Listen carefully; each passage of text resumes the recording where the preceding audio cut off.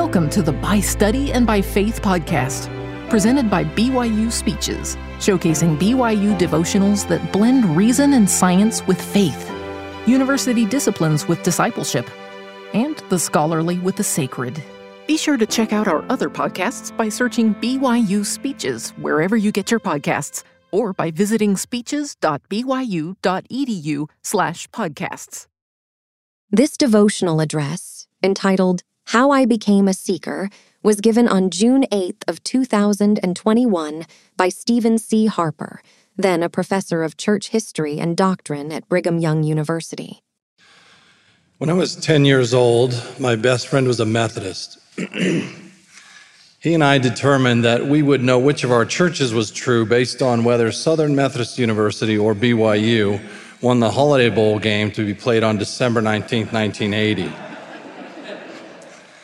It did not look good for the Restoration when BYU trailed by 20 points with 4 minutes left. And then the Cougars recovered an onside kick and scored, and then they blocked a punt and scored.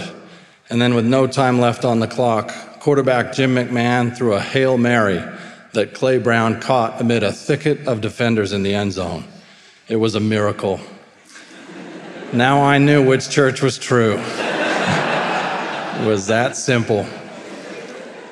In football, as you may know, a Hail Mary is a hope-filled prayer that the trailing team offers in the form of a desperate pass into the end zone with no time remaining.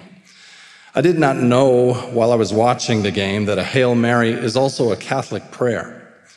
That fact interrupted my ignorance sometime after the game when I learned about Clay Brown's post-game comment. It was a Hail Mary, he said. That's all right. Jim and I are both Catholics. Wait, what? Two Catholics connected to bring to pass the miracle? My childish conclusion was less simple than I had thought. Everything became simple and certain again early the following spring, however, when the BYU men's basketball team trailed Notre Dame 49-50, facing elimination in the NCAA tournament with just a few seconds left. That's when Danny Ainge took the inbounds pass, dribbled the length of the floor, going between, around, and finally over future NBA players and scoring the winning basket with 2 seconds left. That's a true story.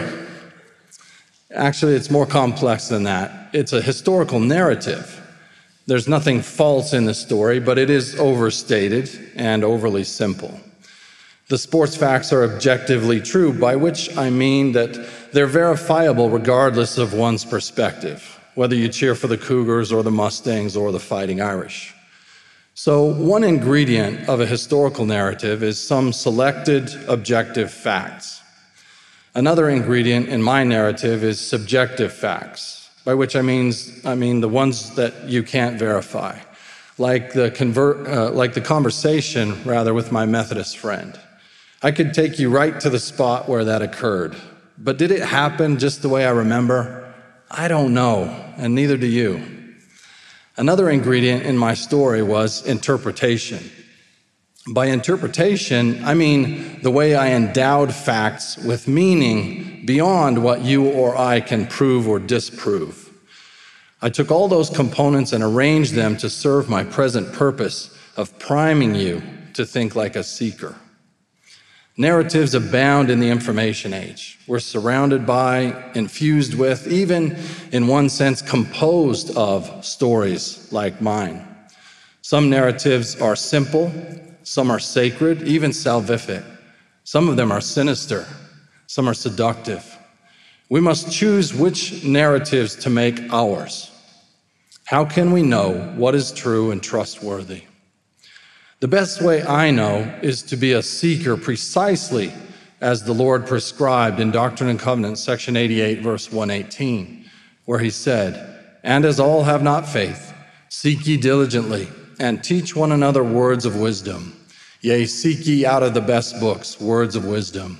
Seek learning, even by study, and also by faith." One way to read the first line of that verse is, since none of us have too much faith, we should be seekers. The why of seeking is to grow our faith. The what of seeking is wisdom and learning. The how is diligently, by study and also by faith. And the where of seeking is out of the best books. Becoming a seeker is hard intellectual and spiritual work. It's a long, slow, deliberate process. A seeker might Google as part of the process, but Googling and seeking are not synonyms. And just praying about something is not seeking either. Oliver Cowdery tried that. The Lord told him, "I will tell you in your mind and in your heart by the Holy Ghost." When Oliver didn't hear anything in either place, the Lord explained why.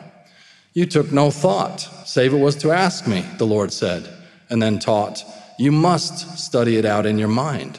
Then you must ask me." Oliver assumed that all he had to do was ask God. I assumed that I could know the truth by the outcome of a football game. Seekers learn to identify and interrogate their assumptions. What are you assuming about the restored gospel? What are you knowing, really knowing? And how do you know it? These are epistemological questions. Epistemology is the philosophy of knowledge. What is knowledge? How can we know? I often ask my students what they know and how they know because it helps them be metacognitive. It helps them be aware of their own thought processes. When I asked you what you know and how you know, I invited you to be metacognitive about your epistemology because you will rely on that skill as a seeker. So how does one become a seeker?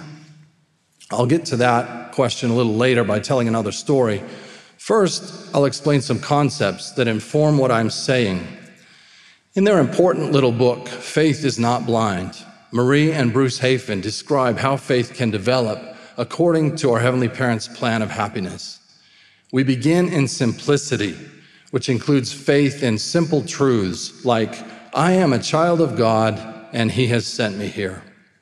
But simplicity also includes faith in assumed ideals like, has given me an earthly home with parents kind and dear. Simplicity is a perfectly fine place to begin exercising faith. We're just not supposed to stay there. The plan is for us to grow up. So we are meant to develop deep, mature, abiding faith in things as they really are and of things as they really will be. We are supposed to learn that truth is knowledge of things as they are and as they were and as they are to come. As we grow up, we learn that things are more complex than we may have been taught and assumed. That is true about every subject, math and language, art and science. It's true about the gospel of Jesus Christ as well. The restoration isn't simple. And when all goes to plan, we confront its complexity as part of growing up. You're not odd or out of place if you're encountering complexity as you progress in the plan of happiness. Complexity introduces us to more facts that compel us to revisit our simple conclusions. Complexity shows us that the real and the ideal are often not the same. Some of you know very well, for example, the cold, hard fact that not all parents are kind and dear. When we wrestle with facts like that, it's common to question whether we are children of a God who has sent us here. When we confront complexity, it's common to feel dissonance or tension between the ideals we thought we knew and the reality we now see. We become aware that there is more than one narrative, more than one point of view, and then we think about what we know and how we know it. We consider and experiment with options and alternatives. We choose what we will believe and how we will interpret the facts and what narrative we will use to make sense of the facts. We choose whether our faith will grow up, continue to be childish, or die. Seekers make that choice metacognitively by diligently learning from the best sources. They read the best sources, not other people's opinions about the best sources. They come to terms with what they know and how they know it. They may rely on others, parents or professors in the beginning, but ultimately, seekers don't let anyone else choose for them what they know and how they know it. By sources, I mean sources of knowledge, like Joseph Smith's manuscript history, which is excerpted for us in the Pearl of Great Price. Sources like this one are precious. Without them, we could not know the restored gospel of Jesus Christ. Seekers learn to be source critics. That doesn't mean insulting a source's wardrobe choices. Source criticism is careful thinking about sources of knowledge. It's hard work, but you are all capable of it. And there are many professors on campus across the disciplines who want to help you think critically about sources of knowledge by study and by faith. Both study and faith are vital. Seekers recognize that rationality and spiritual experience can both be reliable paths to knowledge, and that they can both be fickle and subjective. So seekers combine both rationality and spiritual experience to complement and correct each other, to check and balance. Seekers don't privilege the head over the heart or vice versa. They heed the Lord's command to study while they exercise faith. They trust that the Lord will reveal to their mind and to their heart, as He promised. All that hard work leads seekers through complexity to what the Hafens call simplicity on the other side of complexity. They borrowed the terms from a judge who said, "I would not give a fig for the simplicity this side of complexity, but I would give my life for the simplicity on the other side of complexity." The simplicity after complexity comes from knowing the facts and the alternative ways of interpreting them. It comes from intentionally choosing narratives that interpret the facts with faith and hope and charity, instead of interpretations that are unbelieving, cynical, or unkind. Simplicity is naive faith. Other side simplicity is informed faith. It is more mature than complexity. Other side simplicity knows everything complexity knows and more. For our faith to grow and develop according to God's plan, we must come to terms with complexity, but not get stuck there. The plan is for us to seek our way from simplicity through complexity by study and by faith until we arrive at the simplicity on the other side of complexity. Someone might object that seeking, as I'm advocating it, just leads to confirmation bias. If you're seeking to know the truth of the restored gospel, they might say, you will find or focus on what you want. I grant that people have bias, all people. Believers and unbelievers, pro and con, those who are for the restored gospel and those who are against it. Becoming a seeker didn't eliminate my biases. Seeking simply helps me be more metacognitive about my biases. Unbelief doesn't end bias either. Being biased is a human condition. Bias thrives when we ignore evidence.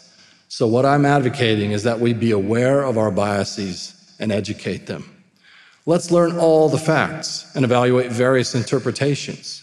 Then we'll have more of what Doctrine and Covenants, section 88, calls wisdom, with which to intentionally choose the narratives that are the most true and trustworthy. Bias is real, but so is the simplicity on the other side of complexity. We can seek our way to it with both disciplined brain work and relentless spiritual work. That's what I know, and this is how I know it. On my mission, I decided to become the world's greatest scripture expert. I assumed that would be a little hard, but not too hard. When I returned to BYU after my mission, I enrolled in Biblical Hebrew and Old Testament. And I discovered that the Old Testament is really, really complex. I had assumed that Moses wrote the so-called books of Moses, and then I actually read them and realized that if he did it in a weird way, which raised some questions. One question was epistemological. How did Moses know what happened in the beginning with Adam and Eve and Noah and Abraham? The Bible doesn't answer that question. The book of Moses in the Pearl of Great Price answers it. It says that God revealed the beginning to Moses. The book of Moses tells how Moses knew. It doesn't tell who the author is or how they know what Moses knew. Neither the Bible or the book of Moses answer the authorship question. Both the Pentateuch and the book of Moses are written in an omniscient third-person perspective that does not disclose whose it is or how it knows what it knows. That includes the story of Moses' death and burial in Deuteronomy chapter 34. But then Alma chapter 45 says, the Lord took Moses unto himself. And Mormon cites the scriptures as his source of that knowledge. So Mormon scriptures told a different story than our Bible does. That should be enough Old Testament talk to illustrate my trip from simplicity to complexity. The more I studied the Old Testament, the less I knew. Or rather, the more metacognitive I became about how little I knew and about how complicated knowing actually was. About that time, I took Religion 341, the elective church history class titled Joseph Smith and the Restoration. And I decided that I had to know everything my professor knew and how she knew it. I caught up to her in the hallway of the Eyring Science Center after class one day and asked how I could do what she did. She smiled and said, "Get a PhD." So I did. Along the way, I learned that the Restoration is richly documented. There are lots of best books, meaning primary sources of knowledge. You can find many of them at josephsmithpapers.org. They include Joseph Smith's autobiographies, journals, letters, translation manuscripts, and revelation manuscripts. It was thrilling to me to realize that I could study the handwritten source material of a real, live revelator. I learned to read the sources. Literally, I learned to read the handwriting, but also to be source critical, so I could assess what they could tell me and what they couldn't. I've been reading those best books ever since. Along the way, I picked up a useful seeking tool in a philosophy class, the discipline of slowing down enough to pick a proposition apart, determining what it means and deciding whether it can be justified. Consider, for example, the proposition that I just made. Joseph Smith was a revelator. What does it mean? Can it be justified? If, in the time since you heard me finish the questions, you've already concluded that you know what it means and is justified, then you're not yet grasping what I mean by being a seeker. If you're slowing down and wondering what it means that Joseph Smith was a revelator, and wanting to painstakingly internalize all the available evidence that could either justify or discredit that proposition, and you are determined to carry out that process by study and by faith for as long as it takes, then you are grasping what it means to be a seeker. There is a lot at stake in deciding how you will define revelator. How would you arrive at that definition? Would you default to a definition based on one or more unsound assumptions? Would you decide, for instance, that a revelator is a perfect person, or nearly so? Would you decide that a revelator is someone who produces revelations in perfect English? Would you decide that there are no such things as revelators these days? Would you base your definition on objective facts? Which ones? So very much depends on the definition you choose. So I beg you to base your definition on evidence, lots of it. Good, solid, source-based evidence, including all of the knowable facts. That's what seekers do. But some people unthinkingly base their definitions on hypotheticals, on ifs that are nothing but assumptions. I call that hypothetical history, but it isn't historical at all. It isn't scientific.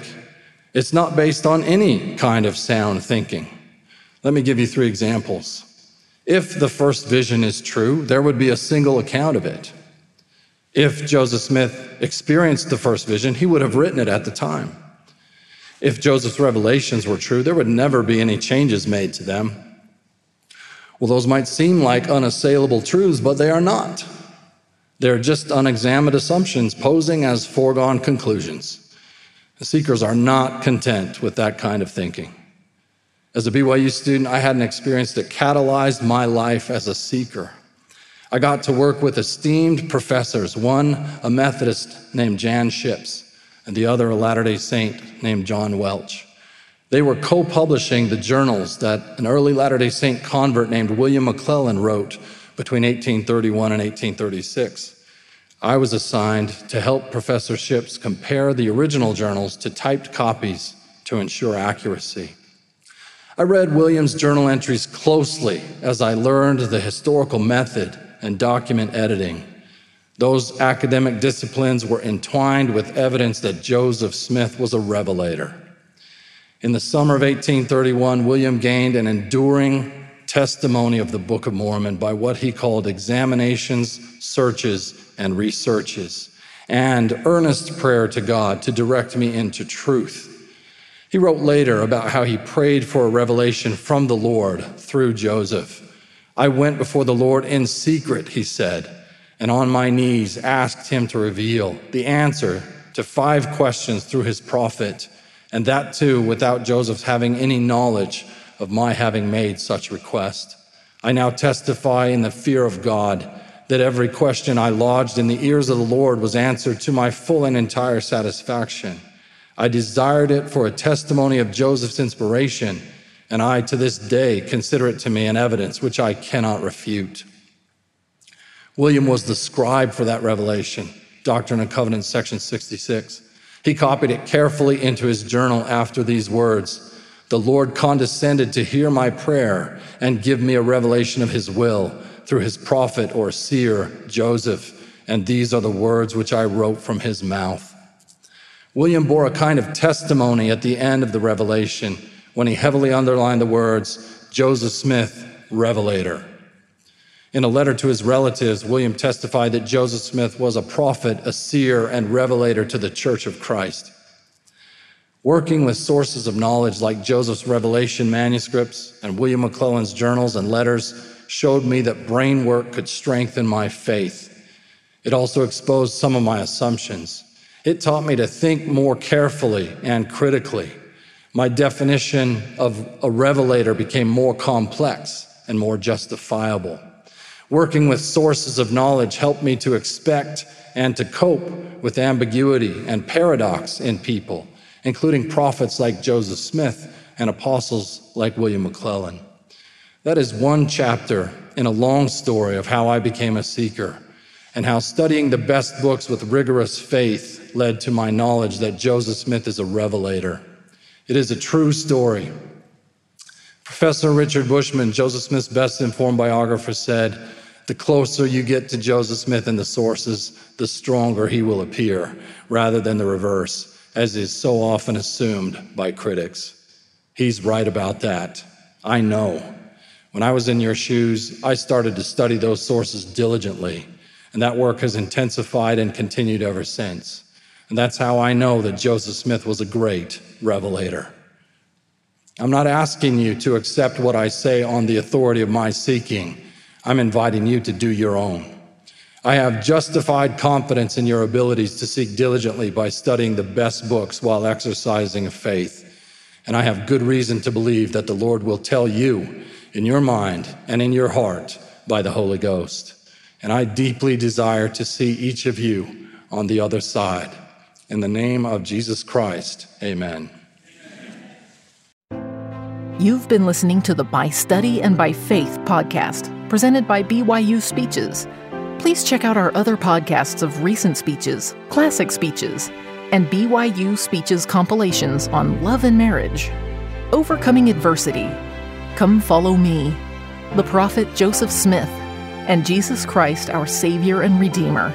Go to speeches.byu.edu and click on podcasts for more information. You can also find all BYU Speeches podcasts at your preferred podcast provider.